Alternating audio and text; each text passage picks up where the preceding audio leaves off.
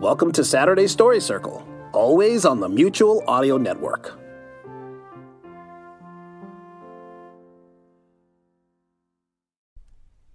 The following audio drama is rated G for general audience. Welcome to Kids Just Want to Have Fun. I'm Tim, your host. If you like this podcast, tell your friends and family to listen in. Today we are learning about the making of cheese. Some of the information is from the Dairy Farmers of Wisconsin, and we thank you very much. But here's our first joke. What is the smartest cheese? Cheese Whiz! From cow to curd, there are many steps along the way to make the cheese we all know and love. Now, what is cheese made of? It all starts with the collecting of milk from dairy farms. And once it's brought to the cheese plant, the cheesemakers check the milk and take samples to make sure it passes a quality and purity test. Once it passes the test, the milks go through a filter and is then standardized. That is, they may add in more fat, cream, or protein. Now this is important because cheesemakers need to start with the same base milk in order to make a consistent cheese. After the milk is standardized, it's pasteurized. Now pasteurization is necessary because it removes raw milk can harbor dangerous bacteria. And the process of pasteurization kills those bacteria. Now at this point, good bacteria, or starter cultures, are added to the milk. The starter cultures ferment the lactose, milk's natural sugar, into lactic acid. Now this process helps determine the cheese's flavor and texture. And different types of cultures are used to create different types of cheeses.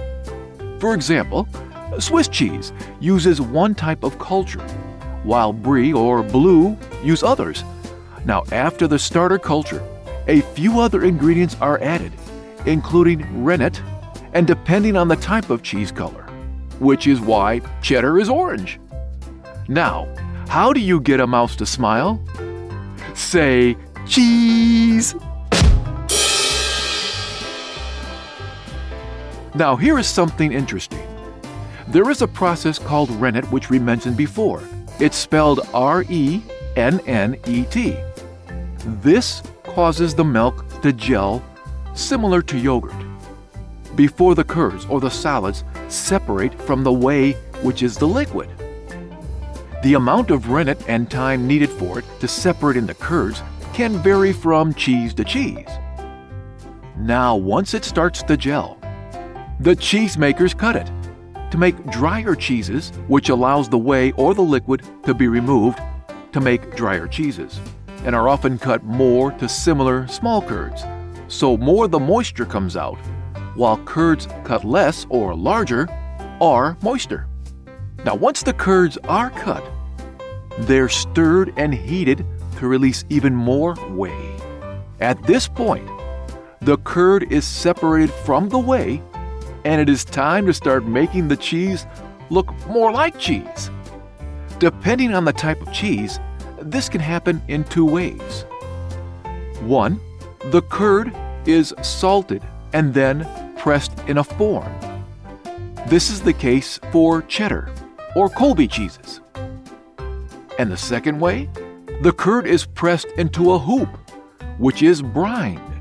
That's spelled B-R-I-N-E-D, which means the cheese is placed into sealed, airtight containers, so the cheese gets harder.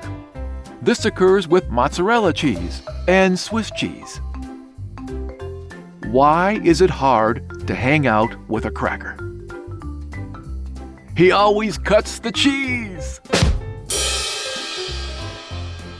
While the cheese is pressed, more whey or liquid comes out, so it eventually becomes the shape and consistency of cheese we know.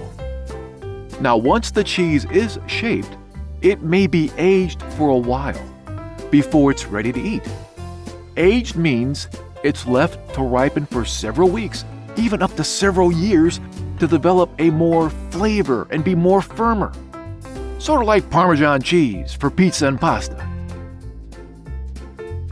Why did the cheese cry? He was having a meltdown.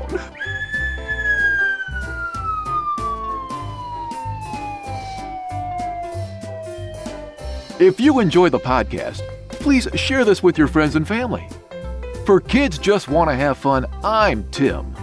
Please remember to smile, because they are free and everyone loves them.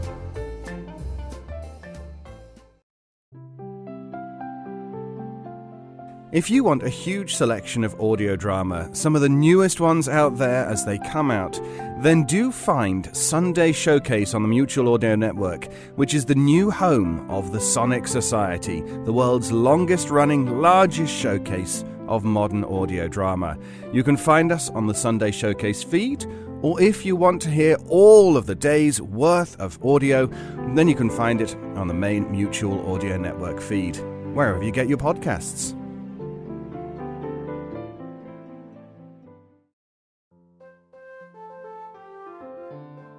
The Mutual Audio Network.